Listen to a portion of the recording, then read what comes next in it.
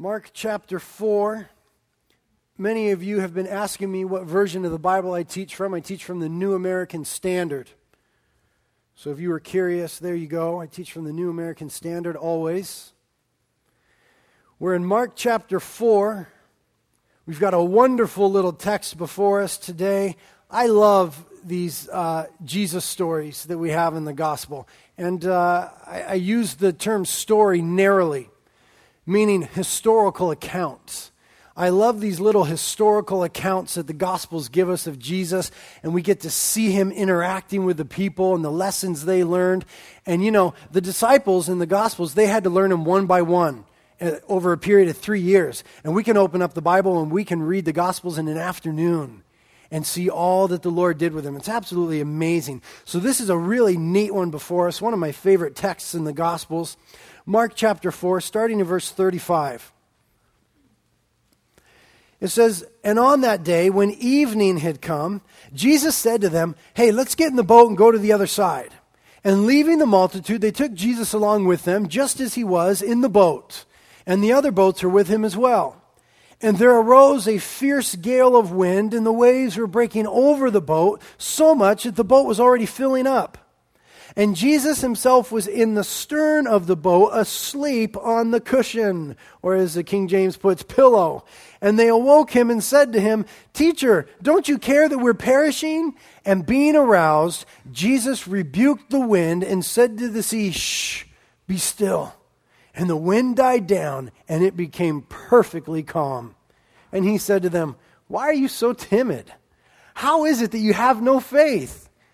And they became very much afraid and said to one another, 'Who then is this that even the wind and the sea obey him?'" Father, this morning, we ask that you would instruct our hearts concerning all that is in this text. That as we've opened up our Bibles, you would open up our minds, that we would receive revelation from you, that you would send your Holy Spirit to teach us. Thank you for this historical account of your Son interacting with your beloved ones. And now we just want to interact even today with you.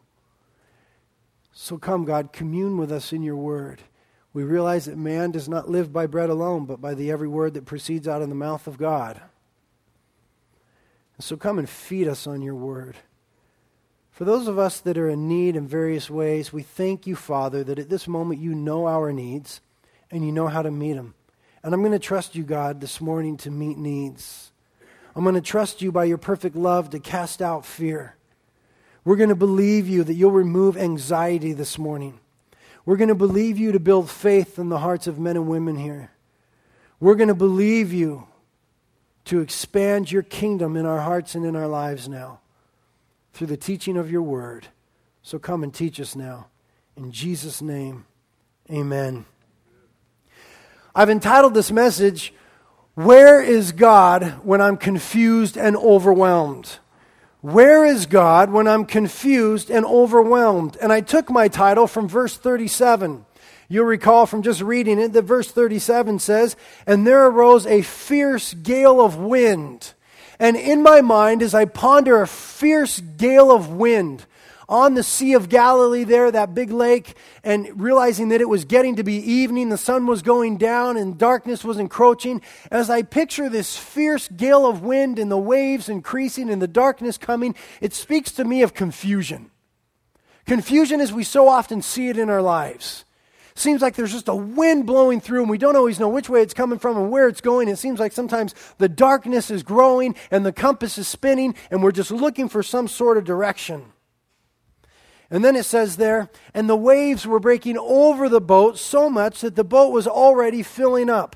I see here in that historical account a picture of you and I when we get overwhelmed. Can anybody relate?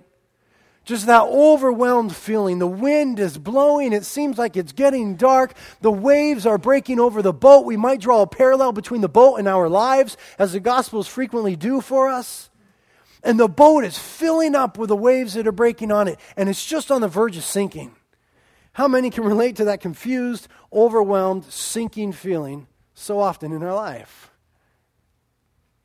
It's been said that there are two things that are sure in life. Death and taxes. You've heard that one.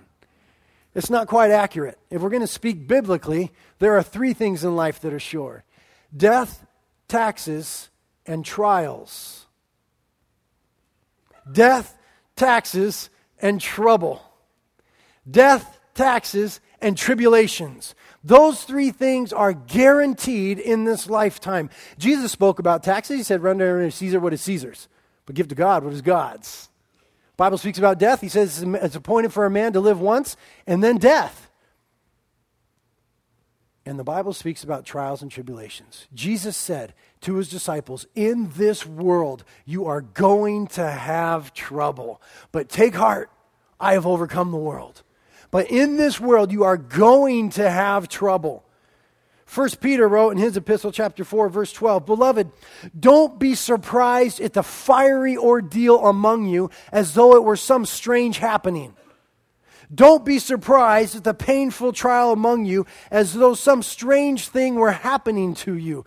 The Bible is very clear that we as Christians are going to experience trials and tribulations. In fact, we ought to, as Christians, begin to expect them and realize that they're going to be normative. They're going to come on a regular basis in our life. In fact, God is going to see to it. And we'll talk about why in just a moment. But as we speak about trials and tribulations and that feeling of anxiety and that feeling of being overwhelmed and confusion, here's what I'm not talking about. I'm not talking about the mess that we so frequently make for ourselves through sinful choices. That's what I'm not talking about. You know what I mean. We make a dumb choice and we reap the whirlwind. The Bible says God will not be mocked. You will reap what you sow. You sow to the flesh, you're going to reap from the flesh. And so I'm not talking about, man, God was saying do this and we blew it and did this and now we got these problems. Those aren't the trials and tribulations I'm talking about. Though you're going to have those aren't really called trials and tribulations biblically speaking. Those are called consequences. There's a vast difference. That's consequences of bad choices. We all experience that too. And God's mercy abounds in those times. Thank you very much, Lord. But I want you to notice in our text that the disciples didn't make a bad decision. This storm wasn't a result of being out of the will of God. In fact, it was a result of being smack dab in the middle of the will of God. Jesus said to them in verse 35, hey guys, let's get in the boat and go to the other side. They had the clear leading of the Lord. They were simply responding in obedience, trying to walk with God, trying to follow God, and here came this storm. I want you to turn to 1 Peter chapter 4. Leaving a finger of mark because we'll be back. 1 Peter being way toward the back after Hebrews, after James. But before 1 John and Revelation.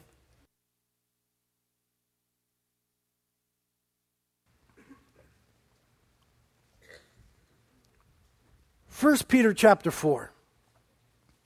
We're going to bounce around from Peter to James to Hebrews and back again. But here's what we're going to discuss right now for a few minutes. Why trials and tribulations? Why will God ordain? Why will God orchestrate difficulties in our lives? Why, even when we're doing our best to follow, why will He lead us right into the midst of storms so often? Why does God do that? I'm going to give you a couple reasons from the Bible right here why we must experience storms. 1 Peter chapter 4, verse 12, first of all. Verse 12. Peter writes, Beloved, don't be surprised at the fiery ordeal among you, which comes upon you for your testing, as though some strange thing were happening to you. Notice what Peter said. Peter learned the lesson well from Jesus, having walked with him for some time, having ministered on his behalf for several years before writing his epistle. He says now to the Christians, don't trip out, don't be surprised. Trials and tribulations are normal, and they are there for the testing of your faith. We often hear people speak in this language. Oh, God is testing me. What does it mean when God is testing us? The first thing we need to realize about God testing our faith, and that is what He tests, is our faith. The first thing we need to realize is that God tests us to prove us, not to cause us to fail. There's a vast difference. God tests us that we might be found sure and steadfast in Him, that our faith might increase in Him working through us. He doesn't test us to try to get us to fail. That's what Satan does. Satan tries to trip us up and tempt us and get us into a place of failure and condemnation. God always wants us to grow. And so any time that we're being tested, that we're following God and trials and tribulations come, it is for the proving of our faith. God never sets you up for failure. And what God is doing is giving you an opportunity to exercise your faith. The Bible declares that each has been given a measure of faith. And so because God has granted you faith, He's going to give you the opportunity to use it. And the best time to use it is in trials and tribulations. When we don't understand, when things don't make sense, when the dots aren't connecting, when it's not lining up, when it's scary, when we feel timid, when we feel confused and overwhelmed, this is the opportunity from God to exercise our faith.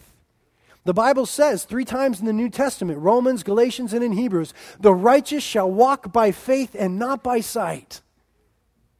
And so He's going to give you opportunities. And so recognize when you're following and these trials and tribulations come along, be mindful of what you're saying when you're saying, God is testing me. It's not for sin, it's not for failure, it's to build you up. And it's a testing of your faith that you might see that you have some. Isn't that good? He gives you the faith and then He goes, look, you have it. Let me prove to you. And by delivering us through, not always from, but through the trial, our faith is built. Secondly, gives us trials for the testing of our faith. Secondly, pop over to James chapter 1. It's just before Peter. James chapter 1.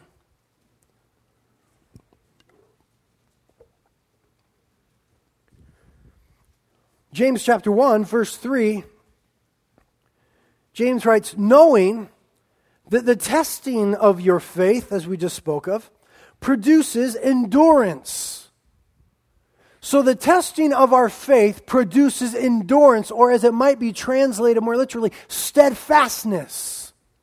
That is the outflow of God testing us, bringing trials into our life, is for endurance, for steadfastness, to develop patience and trust in us. To be steadfast means to be firm, fixed, settled, and established. It's been said like this: God doesn't allow storms into your life to sink your boat. He allows storms into your life to settle your soul. You see what I'm saying? God doesn't want to sink you. He wants to settle you. God does not want to confound you. He wants to confirm you. God doesn't want to confuse you. He wants to ground you. God doesn't want to weaken you and see you fail. He wants to strengthen and establish you. And so the testing of our faith, as we spoke of, produces endurance. Go to 1 Peter. I told you we're going to bounce around. Keep your finger in James. We'll be right back. 1 Peter again, chapter 5 now. Here's a promise from God. 1 Peter chapter 5, verse 10. And after you have suffered for a little while, the God of all grace, who called you to His eternal glory in Christ, will Himself perfect, confirm, strengthen, and establish you. That's a promise. After you have suffered for a little while. Now, little while is an indeterminable amount of time. It's ambiguous in the text. We don't know how long a little while is. One man's little while is another man's long time. We read in the Bible about the trials that some of these people in the Bible went through, and there were some long ones. God have mercy. But after you have suffered for a little while, and remember, a day is 1,000 years with the Lord. After you have suffered for a little while, the God of all grace, who called you to His eternal glory, will Himself, listen to that, will Himself. He's not going to send a delegate. He's not merely going to send an ambassador, not just an angel, which are ministering spirits unto us, but the God of the universe will Himself come to you, and He will perfect, confirm, strengthen, and establish you. Perfect doesn't mean that you're going to be perfect because you suffered. That's for final sanctification. That's after we die. But it means that He will mature you. To confirm you means to establish you and ground you securely. To strengthen means to strengthen, and establish means to settle you. You see, we're so often tossed to and fro by the things that happen to us. God's will is that you be steadfast, just anchored, just moving forward. Don't you love when you see people like that? It seems like no matter what comes their way, they're able to say, hey, praise God. I'm going to stay the course. I'm going to keep following the Lord. That's because they've been through it before. They've been through the trials. They believe the Bible, and God has established them, set them upon the firm rock. They've experienced it. There can be no understanding concerning the theology of suffering until you've gone through the activity of suffering. Martin Luther said this, affliction is the best book in my library. Can you imagine the library of Martin Luther? It must have been just immense. And he said, the best book in my library is suffering that comes from God. He's learned more through suffering than he did anything he ever read. And so I'm praying this morning that as we're teaching about trials and tribulations, that God would bring some into your life this week to make application of the Word of God, to give you an opportunity to have your faith tested and exercised, that He might develop in you endurance and steadfastness. Now, for the third reason He brings trials into our lives, turn to Hebrews chapter 12. Should be just a page or two away. Toward Genesis a little bit. Hebrews chapter 12. An amazing chapter. Should be really familiar with it if you're a Christian. It'll comfort you at all times. Verse 7. Hebrews 12:7. It is for discipline that you endure. God deals with you as sons. For what son is there whom his father does not discipline? It is for discipline that you endure. So, the testing of our faith is a reason for trials. The testing produces endurance, and the endurance produces discipline. Or said differently, there is a work of disciplining that the Father does in our life through trials and tribulations and suffering that He sovereignly brings to us. God deals with us as sons. Whom the Lord loves, He disciplines, the Bible says. And every son whom He receives, He scourges. And if God is not disciplining you, then you are an illegitimate son. You're not born again. Isn't that a wonderful promise? God disciplines those whom He loves. And the reason He does it is to refine us. We often think of discipline as a slap on the hand, right? Our kids, they reach or they grab for something and disciplining you. That's not discipline in the biblical sense. Discipline in the biblical sense is building character into us. It's more than a slap on the hand. It's fortifying the qualities of God into our heart. It's purging fleshliness out of us, worldliness, evil desires, selfishness. You see, the discipline of God always accomplishes a deep work in our character. It's more than a slap on the hand. It's an accomplishing of work in our character. A refining work. Here's what it says in verse 10.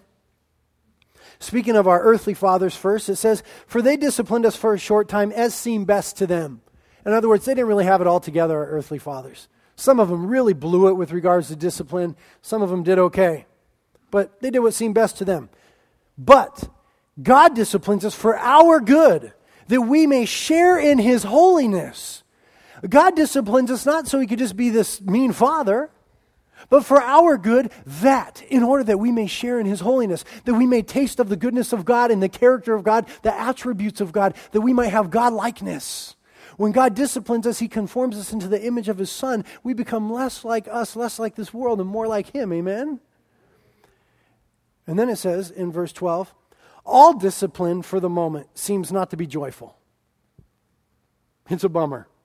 It's sorrowful. Yet, to those who have been trained by it, afterwards it yields the peaceful fruit of righteousness. The peaceful fruit of righteousness. Isn't that the sweetest sounding thing you ever heard? The peaceful fruit of righteousness. How do we get that? By being trained from discipline. Therefore it follows that when trials and tribulations come into our life, we ought to say, okay, God, teach me now. Instruct me in this. God, show me. I want to learn. I want to be trained by this. This is why this is such an important biblical doctrine. It's often ignored by a segment of the church that wants to ignore it, that preaches just a health and wealth gospel, that come to Jesus and you're going to get the car you want and the wife you want and you're never going to be sick and you're never going to be sad. The Bible does not teach that anywhere. Not even close. That is such a perversion of the Word of God. The Bible says, in this world you will have trouble, but take heart. He has overcome the world. And greater is He who is in you than he who is in the world. And yes, there's going to be problems, but God is faithful, and He will not let you be tempted beyond that which you are able to endure. But with the temptation will provide the way out also. And if you come to God and say, God, teach me now, then He is faithful to teach you, and it will yield the peaceful fruit of righteousness. God is so much better than the false teachers claim Him to be. The fourth reason why God allows trials into our lives is back in James. James, once again, James chapter 1, verse 4 now.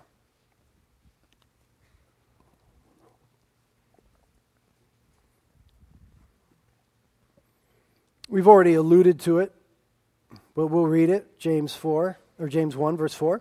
And let endurance have its perfect result, that you may be mature and complete, lacking in nothing.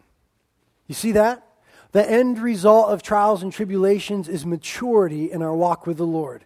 Let endurance have its perfect or complete or full result. In other words, go all the way through it.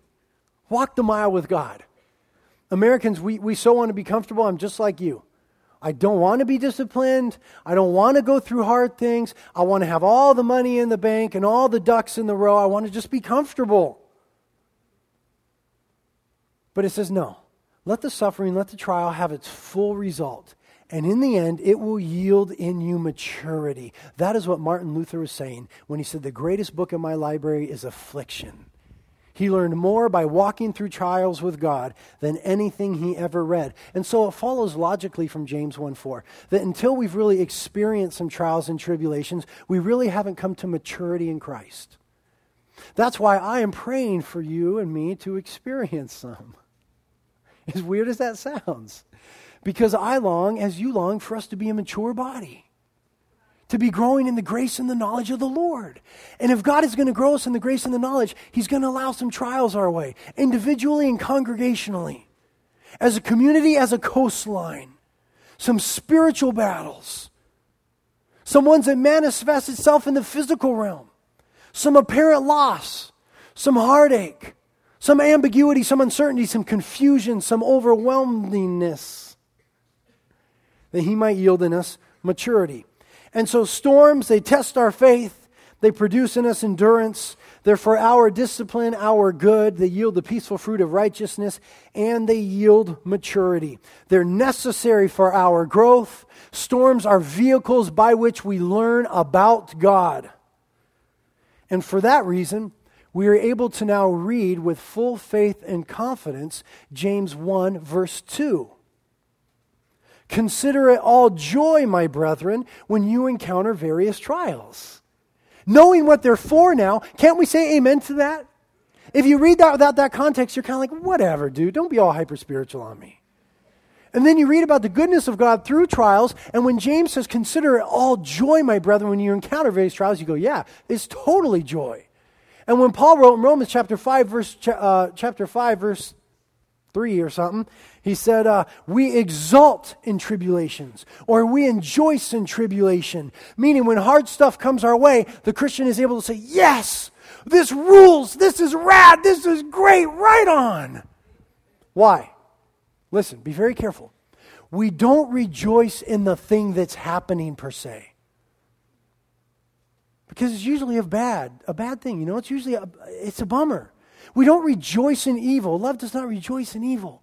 But we rejoice in the faithfulness of God in the end result. That's what we rejoice in. The circumstance is a total bummer.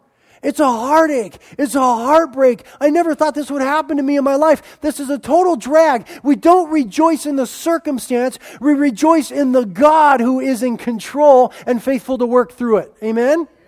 That is why we consider it all joy, my brethren, when we encounter various trials. It requires sometimes some discernment to know that which is from God and that which is not. Because as I said before, we're not speaking about consequences. And there's also something that's just called daily life. Daily life.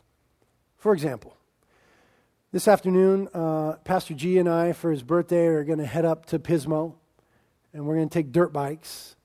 We're going to ride around in the dunes. And by the nature of the guys that we are, we're going to take risks. That's just who we are. We love danger. And it's not fun unless it's dangerous in my mind.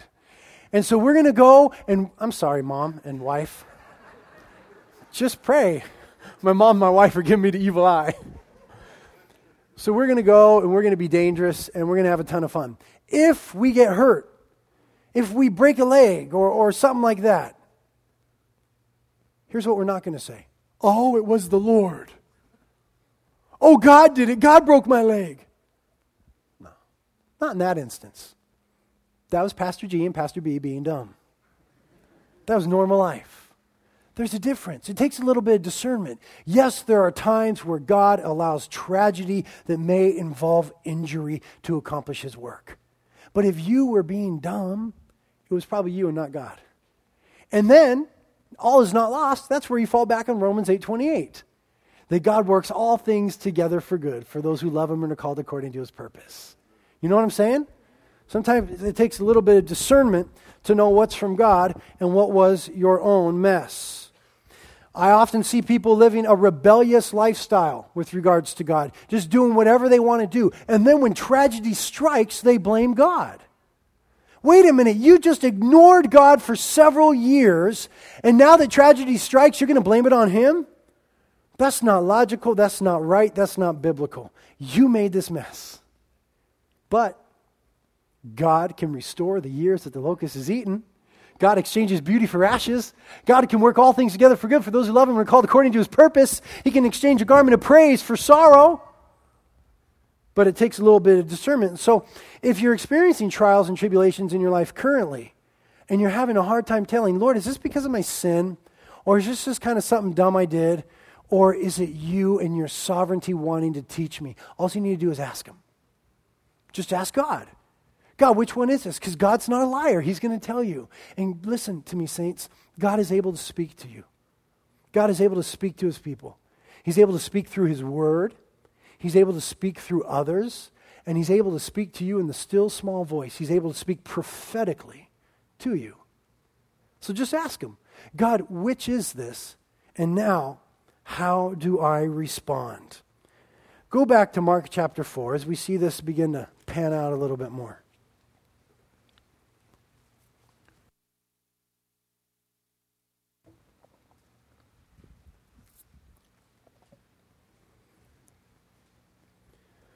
Mark chapter 4, in verse 35, we already said that we know that this is a trial that sovereignly comes from the hand of God because it was God himself, Jesus Christ, who told them to get in the boat, correct?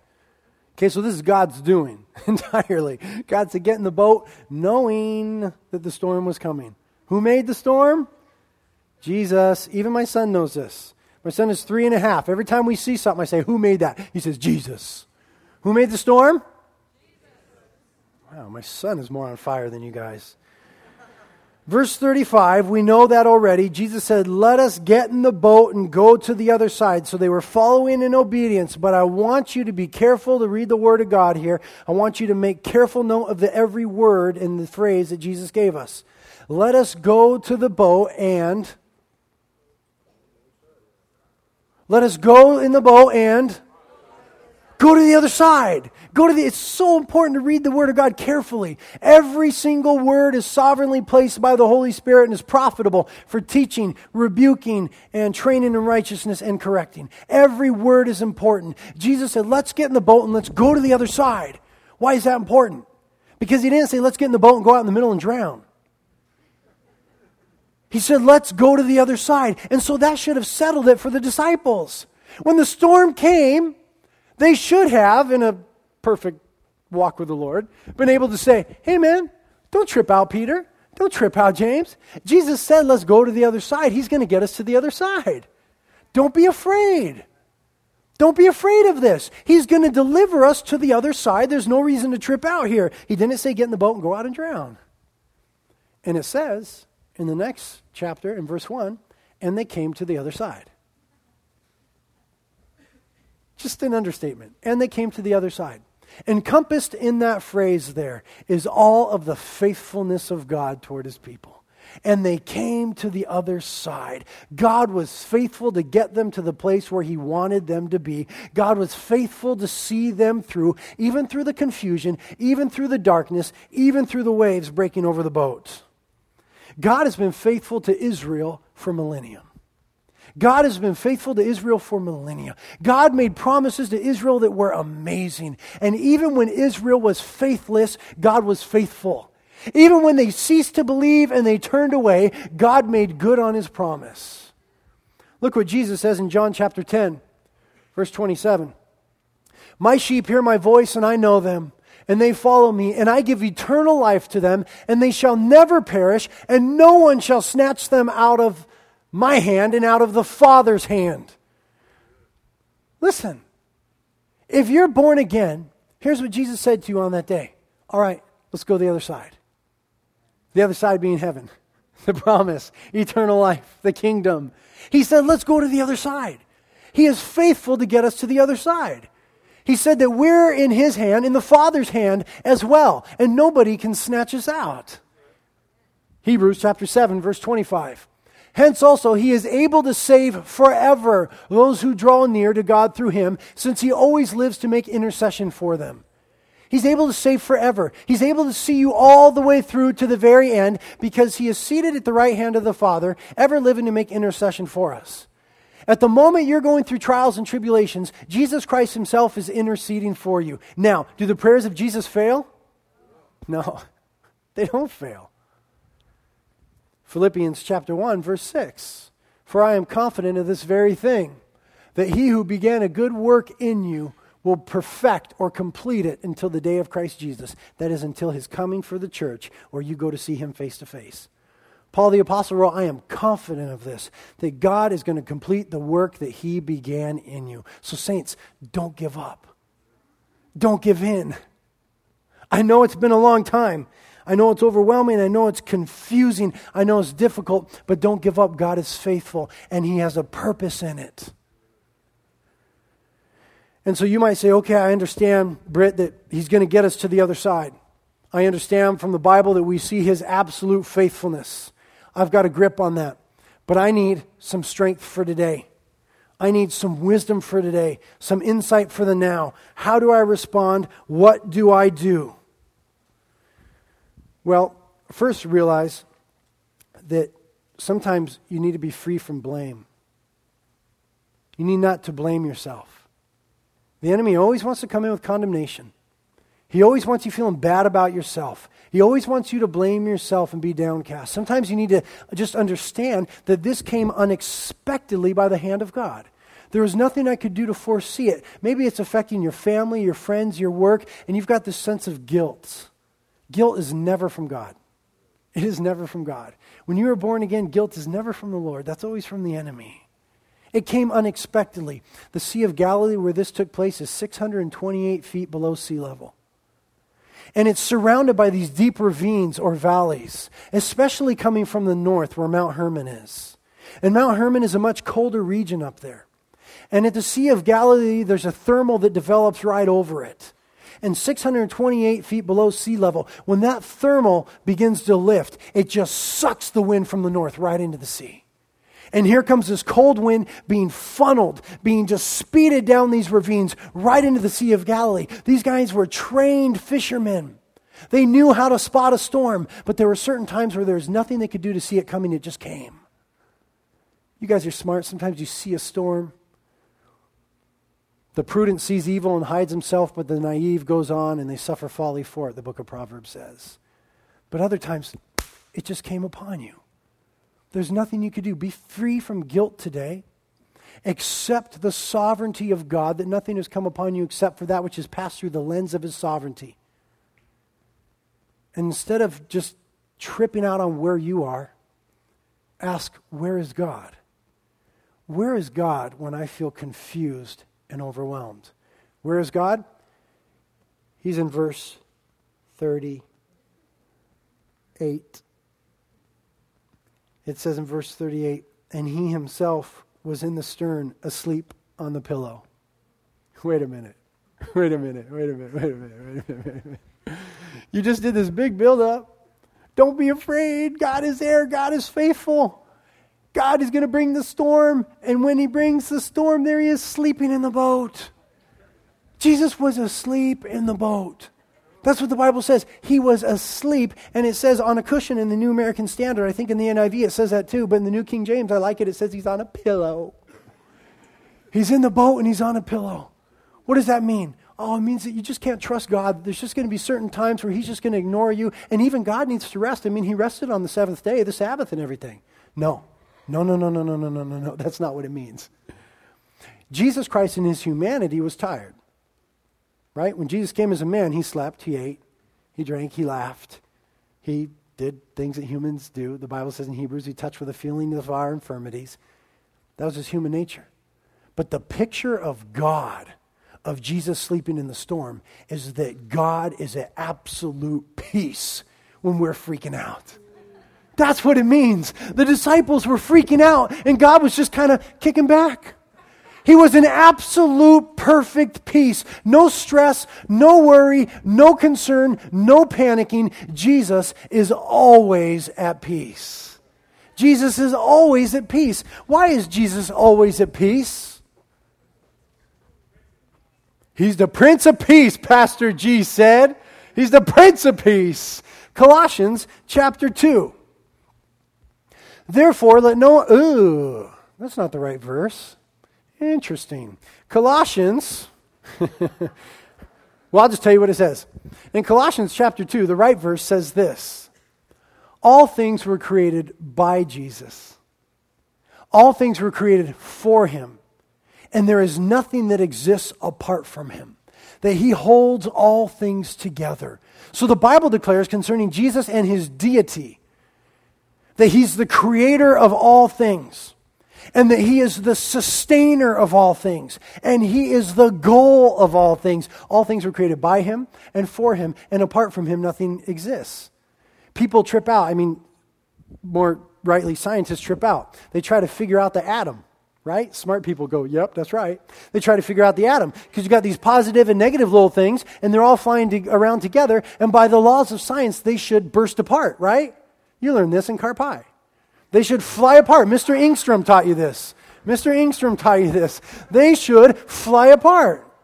But the scientists, being baffled, say, well, there's something in the universe that we're going to go ahead and call atomic glue that holds everything together, because everything's made up of atoms, right? Is this way over your head?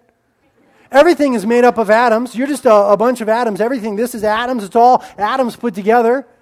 But by scientific law, it should all fly apart. But somehow it all stays together, and the scientists go, atomic glue. Whatever. Read the Bible. It says in the Bible, there in Colossians, it was chapter 1, and in him all things hold together. Colossians 1:17. My bad, it was 1. Colossians 1:17. And in him all things hold together. He is the atomic glue, so to speak. He is holding all things in his hands. He does not stress because he's in absolute rest, because he's in total control. He is the Prince of Peace because there's nothing to him that is unknown. He's the Alpha and the Omega, the first and the last. He saw it before it ever happened, and he brought it to pass. And so Jesus was asleep in the boat. John chapter 14, verse 27. Peace I leave with you, Jesus speaking. My peace. Look at that. My peace I give to you. Not as the world gives do I give to you. Let not your heart be troubled, nor let it be fearful. Peace I leave with you. And he said, my peace. Jesus gives the Christian his peace. Why is that profound? Because his peace is perfect. It's not like the peace of the world. It is perfect. His peace, meaning absolute control that he has, that peace he ministers to our heart. So, God is there. God is faithful. God is in control. And yet sometimes, it just doesn't feel like it, does it? Would anybody confess with me this morning that you know these things in your mind? You believe them to be true in the depth of your heart, but sometimes it just doesn't feel that way. Well, that's why we're called to walk by faith and not by sight. And so we've got to respond in faith. We've got to be able to say like Abraham said, all the circumstances are against me. It's not looking good. God promised him a son when he was 75. And now he's almost 100 years old and the promised son hasn't come yet. Sarah's over 90. All the circumstances were against him. But God was faithful and he brought about the promise. You see, when Abraham began to look at the circumstances, he started to freak out. But when we look at the character of God, then we have that peace. And so, though it may not seem like God is with us, we need to do a couple things to get us through the storm. Here's what we do in the storm. Take note of these. 3 things to do in the storm. Number 1, get a grip. Number 2, give a call. And number 3, don't be dumb. Very biblical. 3 things to do in the storm. Number 1, get a grip. Number 2, give a call. Number 3, don't be dumb. For those of you who are more mature than myself, I'll phrase it to you differently. 3 things to do in the storm. Number 1, reflect upon the character of God. Number 2, pray fervently and without ceasing. And number 3, be careful to walk in obedience. Say it how you want to say it. Get a grip, give God a call, and don't be dumb. We're going to go with that one. Point number 1, get a grip. It means to reflect upon the character of God. What do we do in the midst of trials and tribulations when we believe God's promises, but it doesn't seem as though He's there and we're having to walk by faith? We reflect upon the character of God, that He is at absolute peace. Now look what it says in verse 38 again. And he himself was in the stern, asleep on the cushion, and they awoke him and said to him, Teacher, do you not care that we are perishing? There's a problem. There's a theological, doctrinal problem in the life of the disciples. They begin to question whether or not God cares. That was the problem. Listen, if you got that problem, then you're going to freak out. You simply need to receive by faith and believe, because the Word of God says it, that God cares. The Bible says that He knows when a sparrow falls, and He cares. And how much more important are you than a sparrow? The Bible says that He has numbered the hairs upon your head. The Bible says that His thoughts toward you are more than every speck of sand on every beach in the world. The Bible says in 1 Peter chapter 5, verse 7, don't be anxious because He cares for you. Cast all your anxieties upon Him because He cares for you. So we've got to reflect upon the character of God, that He is a caring and loving Father. Isaiah chapter 41, let's go there. Keep your finger on Mark. Go to Isaiah. We're going to look at some really neat passages in Isaiah right now. Isaiah, of course, is back toward Genesis.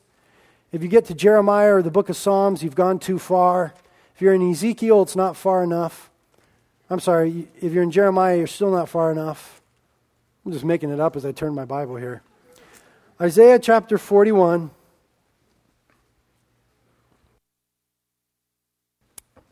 Page 1011.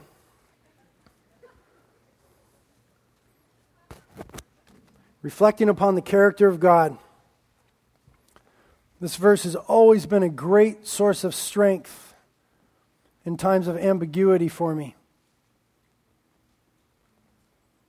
Isaiah 41, verse 10, the Lord speaking. Do not fear, for I am with you. Do not anxiously look about you, because I am your God.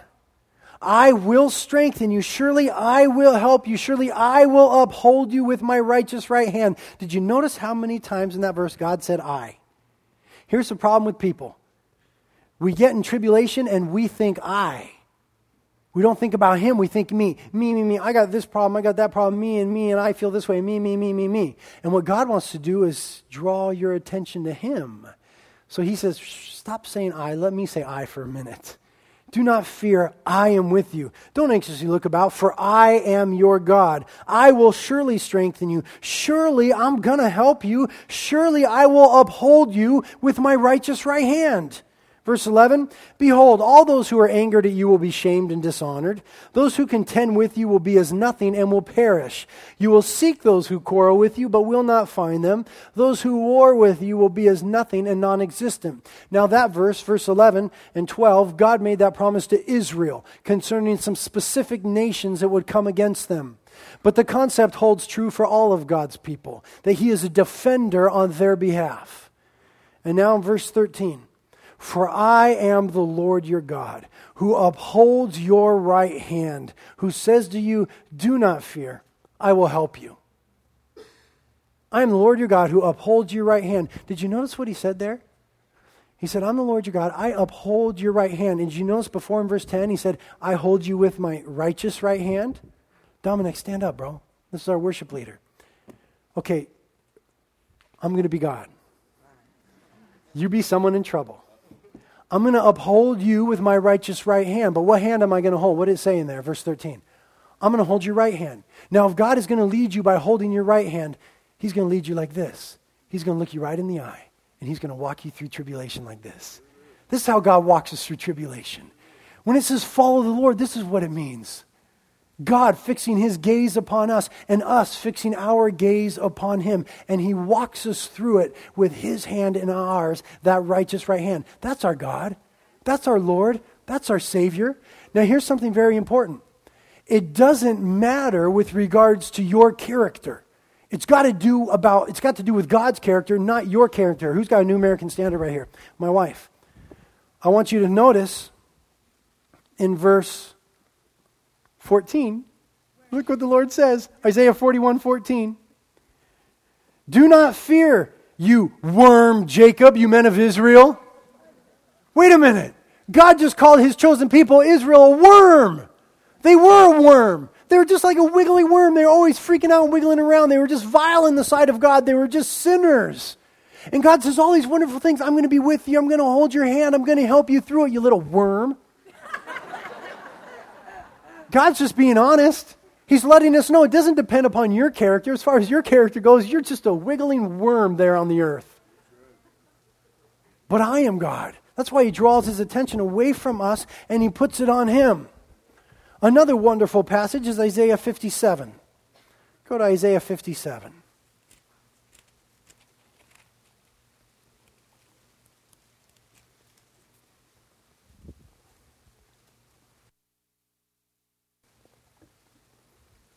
Isaiah 57, this one is very comforting, starting in verse 14. And it shall be said, build up, prepare the way, remove every obstacle out of the way of my people. For thus says the high and exalted one, who lives forever, whose name is holy. I dwell on a high and holy place, and also with the contrite and lowly of spirit, in order to revive the spirit of the lowly and to revive the heart of the contrite. Are you feeling humbled and broken today? God Himself declares that He is enthroned and dwells in a high and holy place, but at the same time, He is absolutely with you. What an amazing God we have, that He's high and exalted and He humbled Himself to be with us. Who are we that God would be mindful of us, and yet He is so mindful?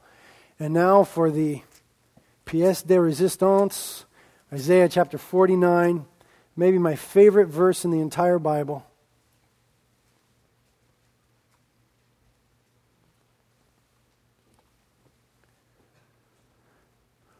Isaiah 49, starting in verse 14.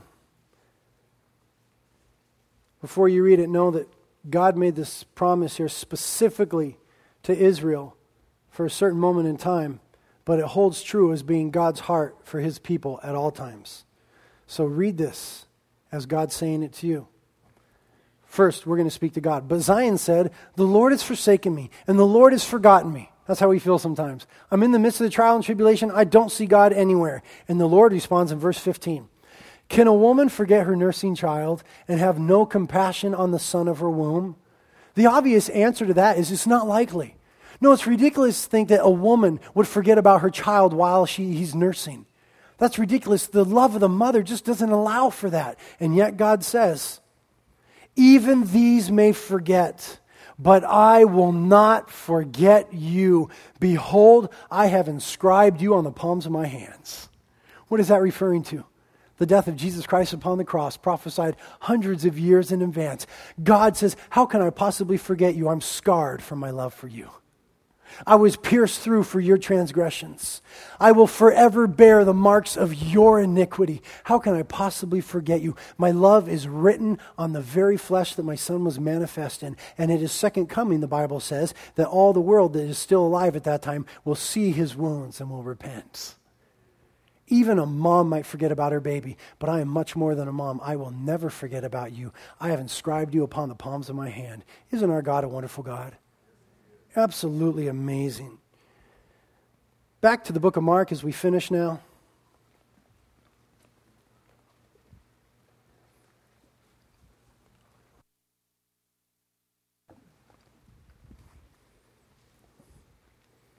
So we get a grip when we reflect upon the character of God. It brings peace into our life as we let that truth dwell in us.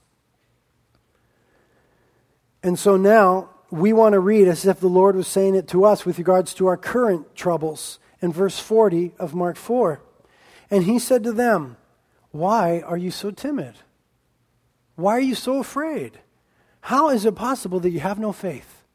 Jesus said to them, so knowing all that you know about me now, reading what we just read, why are you afraid again? How is it that you have no faith? Warren Wiersbe had a wonderful thing to say about this passage. He said regarding the fact that the disciples asked Jesus, don't you care? We're drowning. He wrote this, of course he cares. He arose and he rebuked the storm, and immediately there was a great calm. But Jesus did not stop with the calming of the elements. For the greatest danger was not the wind or the waves, it was the unbelief in the hearts of the disciples. Our greatest problems are within us, not around us. There it is, saints. There it is. Our greatest problems are within us, not around us. If you're reflecting upon the character of God and you're walking with God, circumstances come what may, you're going to be just fine. The problem is with our faith. Difficult thing about faith is it is the assurance of things not seen. It's believing without seeing. It's trusting without requiring proof or evidence. Faith is being sure of what we hope for and certain of what we don't see. Listen, there's no way around faith. The Bible declares that we must have it. And the Bible declares that God gives it to us, but then we must walk in it. The greatest danger is not around us, it's in us. It's a lack of faith. All things are possible with Christ Jesus. Number 2, we talked about getting a grip and now give a call. It's very simple. Call Jesus first. Pray fervently. How many would confess with me this morning that we call somebody else first? Isn't that weird? Isn't that stupid? We could call God, the God of the universe, who is in absolute control, and we always call someone else first. And I run to my wife, or my mama, or someone else. Help me. Hey, God bless them. They're great, and they would do anything for me, but they're not God. Why not go to God? Go to God first. I'm just going to read to you Philippians. You can go there if you want, but I'll read it. I'm going to go there quicker than you. Philippians chapter 4, verse 6.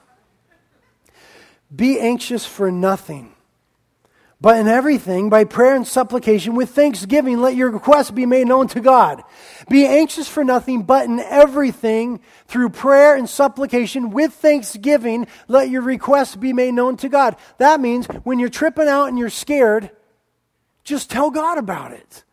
Just pray. Just go, God, here's the situation and here's how I feel. And then it says with thanksgiving. That's a key there. That is a key.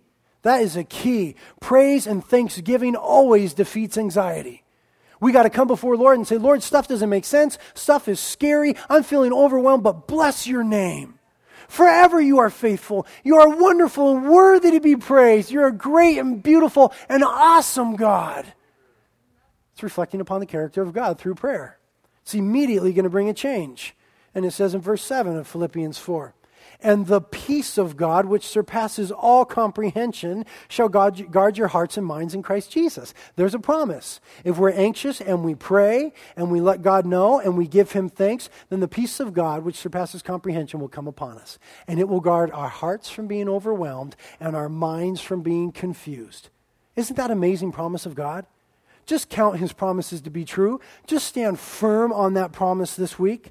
And now the last one, don't be dumb, or be careful to walk in obedience. It says back in Mark chapter 4, verse 41, and they became very much afraid and said to one another, who then is this that even the wind and the waves obey him? Do you know what that was? It was the fear of God. The Bible says that the fear of God is the beginning of wisdom. I'd like to challenge you this week to go through the book of Proverbs and read every time it says something concerning the fear of God.